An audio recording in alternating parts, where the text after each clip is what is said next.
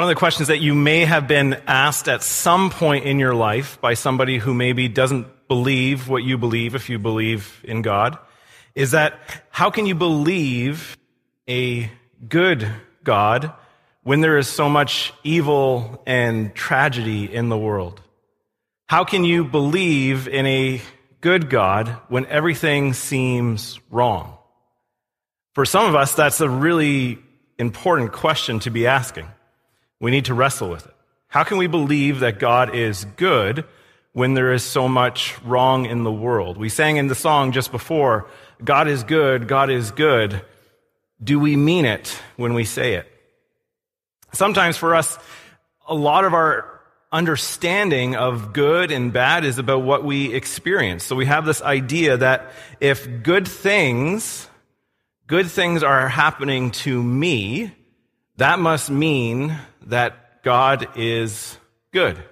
So if good things plus me equals God is good, then ultimately it would mean that bad things plus me is God is not good. We infer that our experience is what's going to decide if God is good or God is not good.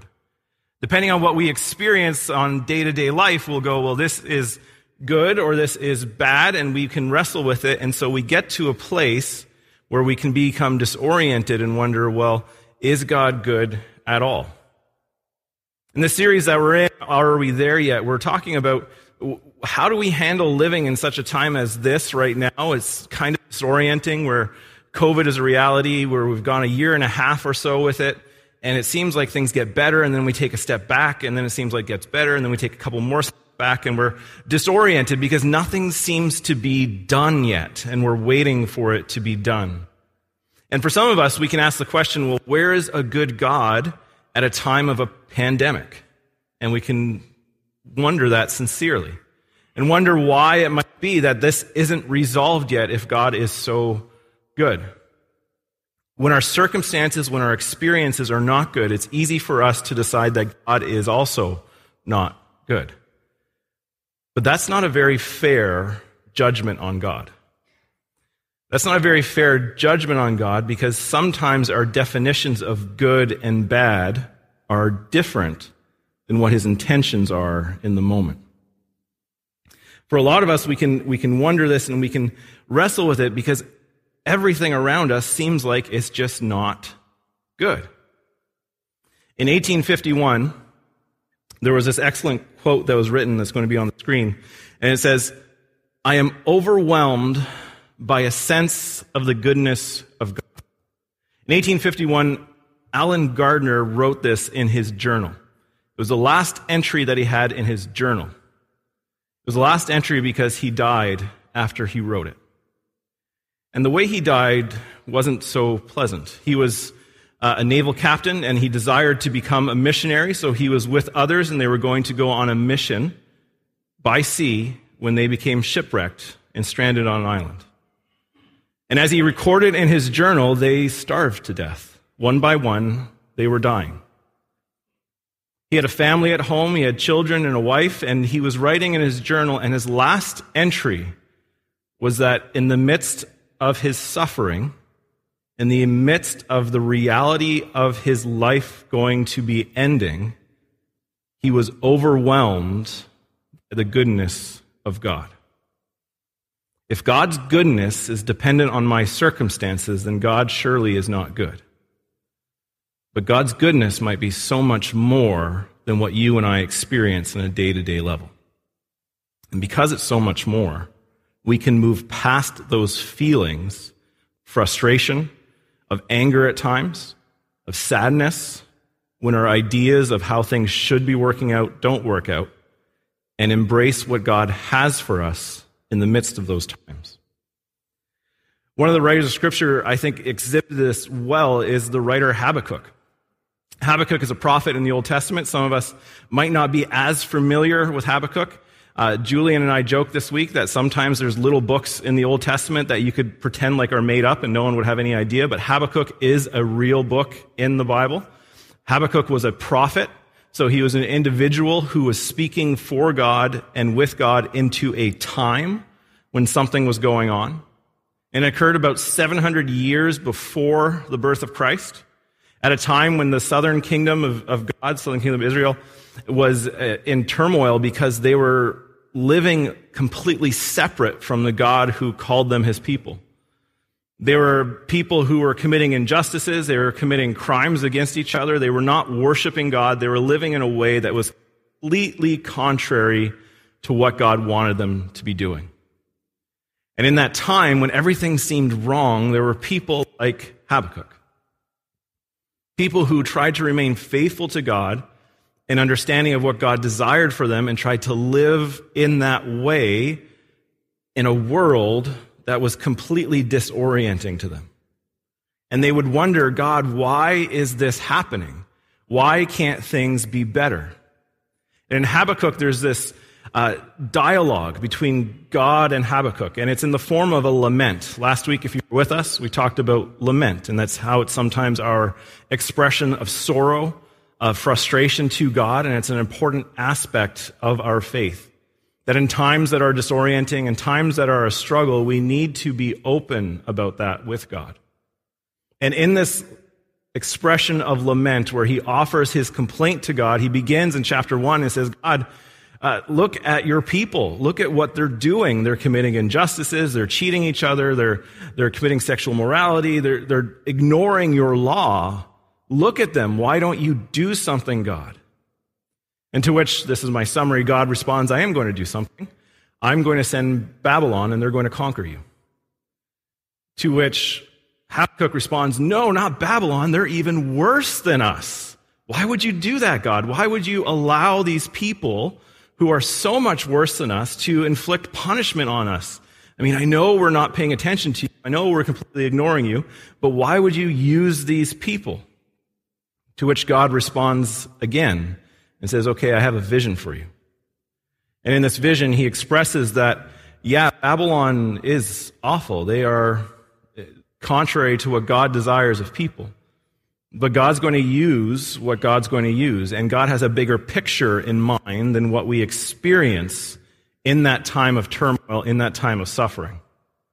And so as Habakkuk is receiving, and he gets a time when God will deal with Babylon as well.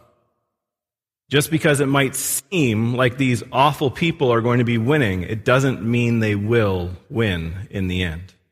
That God is a God of justice, and God will make things right in time. And then that's the first two chapters of Habakkuk, and then you get into chapter 3, which is a expression of worship from Habakkuk himself. Some would say it's a prayer, some would say it's a song, and in it he expresses something deep and profound in the midst of his moments. Starting in chapter 3, verse 16, it says this, it says, I heard and my heart pounded, my lips quivered at the sound, decay crept into my bones and my legs trembled. Yet I will wait patiently for the day of calamity to come on the nation invading us. He is expressing that he is experiencing this turmoil of what is about to happen. That they are going to be invaded, and he feels it in his bones. He knows something horrible is going to happen. He knows something horrible is happening, and it feels awful. But he says, I will wait patiently for that day to be where they are taken care of. And he says, though the fig tree does not bud, and there are no grapes on the vines, though the olive crop fails, and the fields produce no food, though there are no sheep in the pen, and no cattle in the stalls, I will rejoice in the Lord. I will be joyful in God, my Savior. The sovereign Lord is my strength, and he makes my feet like the feet of a deer. He enables me to tread on the heights. It says, in the midst of this situation, as I feel this anxiety, as I feel this fear of what is to come, because he knows it's not going to be good. Babylon's going to invade. They're going to take over this nation, and everything that he loved and he hoped for will be taken from him. He says, even though I know this is going to happen, I will patiently wait, because God is a God of justice, and he will bring justice to these invaders as well.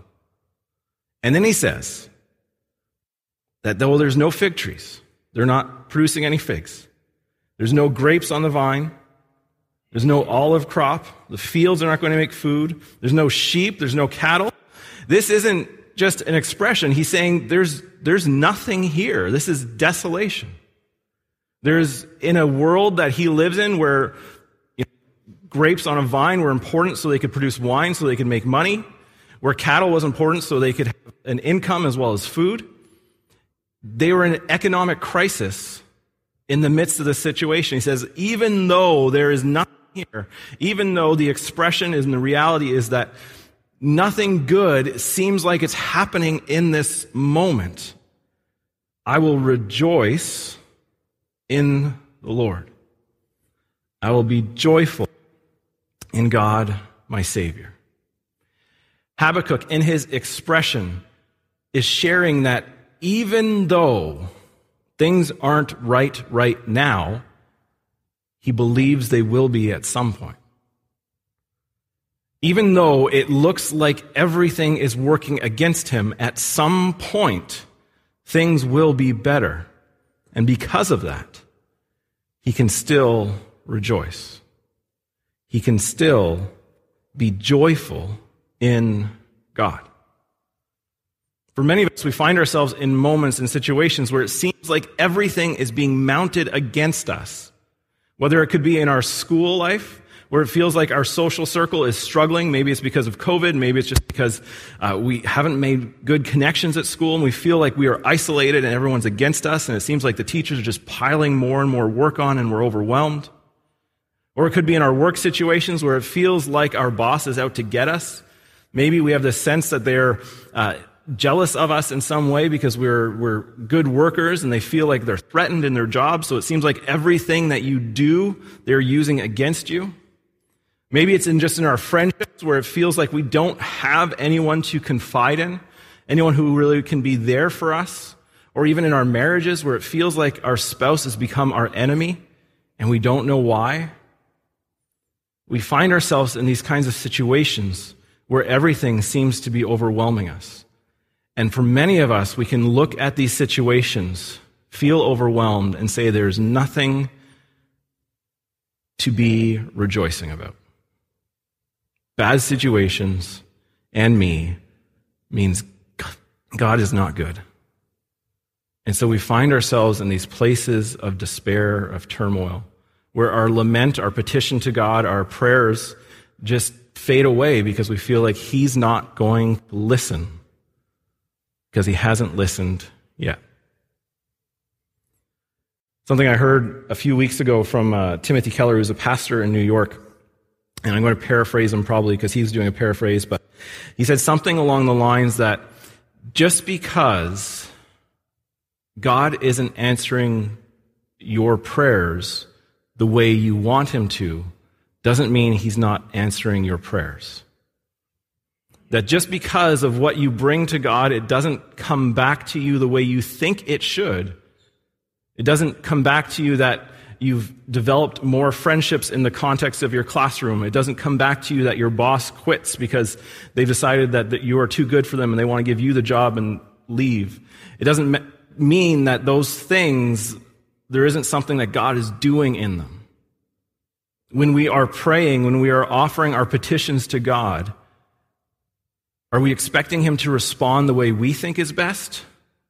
Or are we willing to admit that maybe he's got something bigger in mind? For Habakkuk, when he brings his petition to God, he says, God, why are my people so evil? Why are your people so evil? All this injustice, all this wrong that they're doing. Why don't you step in and do something like you have in the past? And God says, well, actually, I'm going to let this invading army come in. Habakkuk's response is, no, that's not the way I want you to do that. That's not the right way to do it. The better way is you show up and we have a conversation and you work it all out. but maybe God's got something bigger in mind. And so Habakkuk needed to trust that what God was going to do was better than what was happening in those moments. And that's a hard thing to do.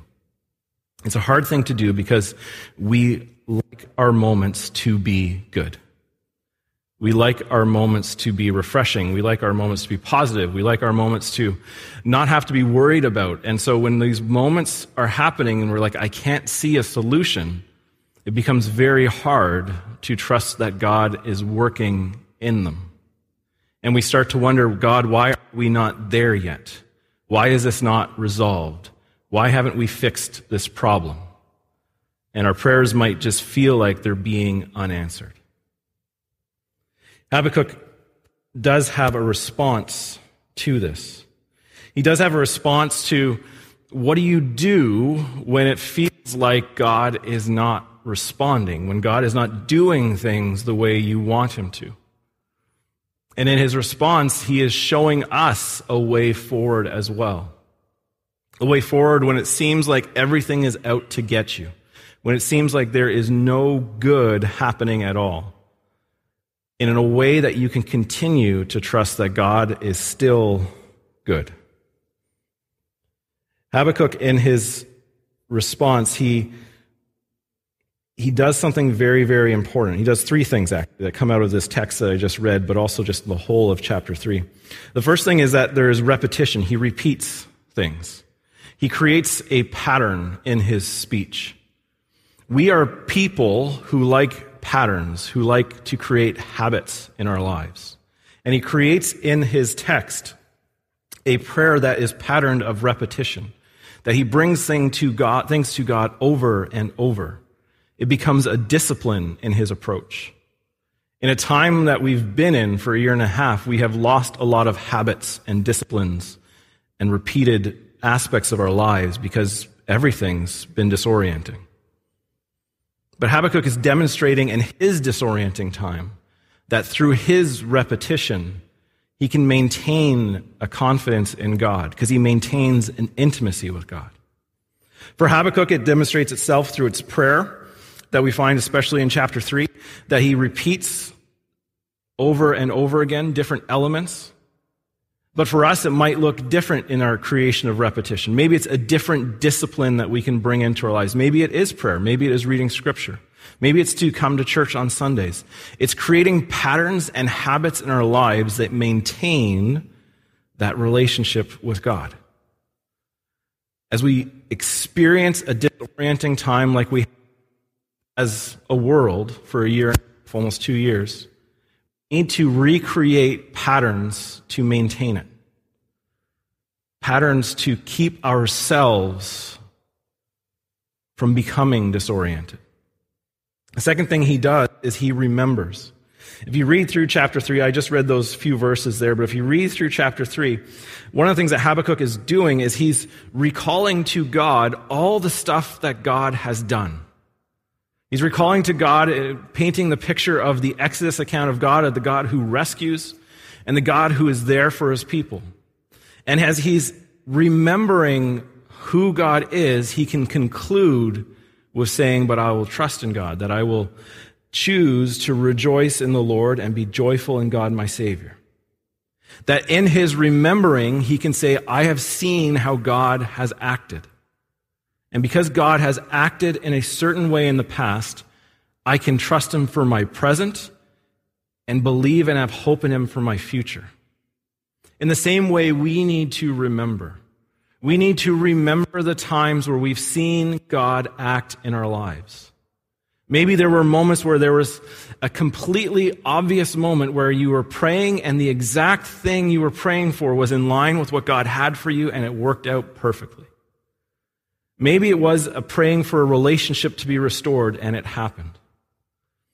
Maybe it was praying just for mercy in a moment where you felt overwhelmed and you were given this grace in the moment to feel peace. We need to remember how God has acted in the past so we can have confidence in our present that God is still good. And the third thing that Habakkuk does, and he says it very clearly, is rejoice.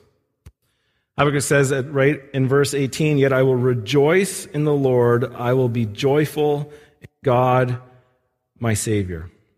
Now, what rejoicing is it's an expression of joy, and we can think of it in a lot of different ways, and I believe that Habakkuk is expressing praise or worship towards God in that tone. That Habakkuk is saying that in the midst of this moment where I have petitioned to God and I said, "God, things are not good, you need to fix it," and God said, "Well, I am, but you're not going to like the way I fixed it," and I said, "No, I don't like the way you fixed it," and they have this back and forth, that he is still going to praise God. He is still going to worship God, that God is worth the expression of his focus, of his identity in him. And he said, "I will rejoice in the Lord." He is worshiping God. In the midst of a situation that doesn't seem like it's working out the way he wants it to, and it definitely isn't, and we know from history it did not work out the way he wanted to, that Babylon did take over the people of God, and he didn't live through it. He didn't get to see the freedom that he knew God was promising. The same freedom that we can find in Christ, Habakkuk did not get the opportunity to experience in his day. The same freedom that allows us to enter into a relationship with God because of what Christ has done on the cross, that he is our hope. As we sang in songs before, the one who died and rose again for us, for the forgiveness of our sins, and for experiencing of life in its fullness. Habakkuk did not get to experience that fullness because Christ came many years later. But he knew and trusted that God was going to act. He didn't have the luxury of knowing the story of Jesus, but he had a hope and trust in a God who was going to act in his world, even if he didn't experience it that day or for years to come. We have the opportunity to remember, to look back at what God has already done. He had the hope to look forward to what God did for all of us. And so he praises, he worships. And that's an important part because praise takes our focus off the problem at hand and places it on the problem solver. When we choose to worship God in the midst of a problem, it takes our focus away from the problem and puts it on the one who can actually make a difference in it, God. But when we choose to embrace our worry, our anxiety, our fear, we keep our focus on the problem and we forget about the one who can change things. And it might not be that he changes things the way we want him to, or in the time we want him to, but he does. Just as he made a way for the people of Israel to come to know that their old way of doing things was done and that in Christ there was new life, the same new life he offers us in Christ. He offers us new opportunities when we move our focus away from the problems and put them on him through our praise. If we want to keep moving forward in a disorienting time, we have to stop always focusing on what is wrong. And we have to focus on who can make a difference. And ultimately, that's God.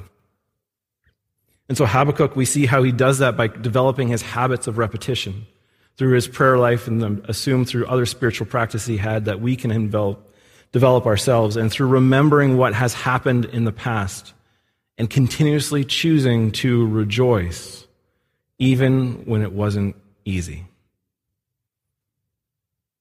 Today is Thanksgiving weekend. Gratitude is an expression of rejoicing. It is an expression of praise. When we choose to be grateful, again, we take our focus away from what we don't have onto what we do have. And in the same way that when we praise, we move from our problem to the problem solver. In gratitude, we take our focus away from what we wish to be different, what we wish we had, into what we do have and express gratitude for it and live in it. And it's in that gratitude that we can be praising God as well. Moving our focus from how we wish things were different to acknowledging this is the way they are, what good can we see?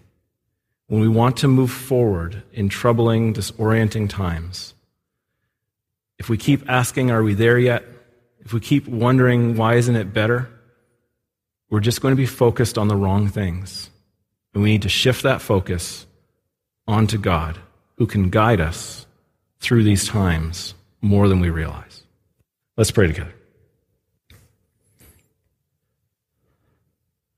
God, I thank you that you are the God who guides us. As Habakkuk remembers in his text, he remembers how you long ago were a pillar of smoke, a pillar of light at different points to guide your people through the desert. And in the same way, you are a guide to us, and we are guided by you through the Holy Spirit. And that in a time that is disorienting, where we're unsure how things should be, and we wonder why things are not better, you are still guiding us when we choose to put our focus on you instead of the problems that are around us. Holy Spirit, we need your guidance. We need your help to move past our problems and to focus on you, the problem solver. And I pray this morning for those of us who are online or watching later or here in the church building that we can honestly pray for your guidance in this. That we can pray for you to be that guide in our path in times where we don't know what to do. And that even when the answers are not coming back the way we want, we can, like Habakkuk, rejoice in you because we know you are good and we trust you. For those of us maybe right now, God, who are not feeling like you're good, maybe our circumstances have been such that we feel like you are not a good God. I pray that you can reach us where we are, whether it's through a friend, a loved one, through your word, through scripture, through a message from someone, to remind us that even though our circumstances are not the way we want them to be, or what we think is good, your goodness is so much bigger than my present moment. And that in your goodness, it will last forever. That we can find you and experience that through Christ. I pray this morning that as we go on to our Thanksgivings, whether we have it with friends or family, or maybe we are alone this year, we can find things to be grateful for, acknowledging and knowing that you are the giver of all good things. And we can put our hope and our trust in you for our present and our future, even when our past seems to be a challenge. And I pray all this in Jesus' name. Amen. Thank you for joining us, whether you're here in person or online. Happy Thanksgiving to you. I look forward to saying hello to you in person. And next week we're going to be continuing the series. I hope you join us then. Have a great week.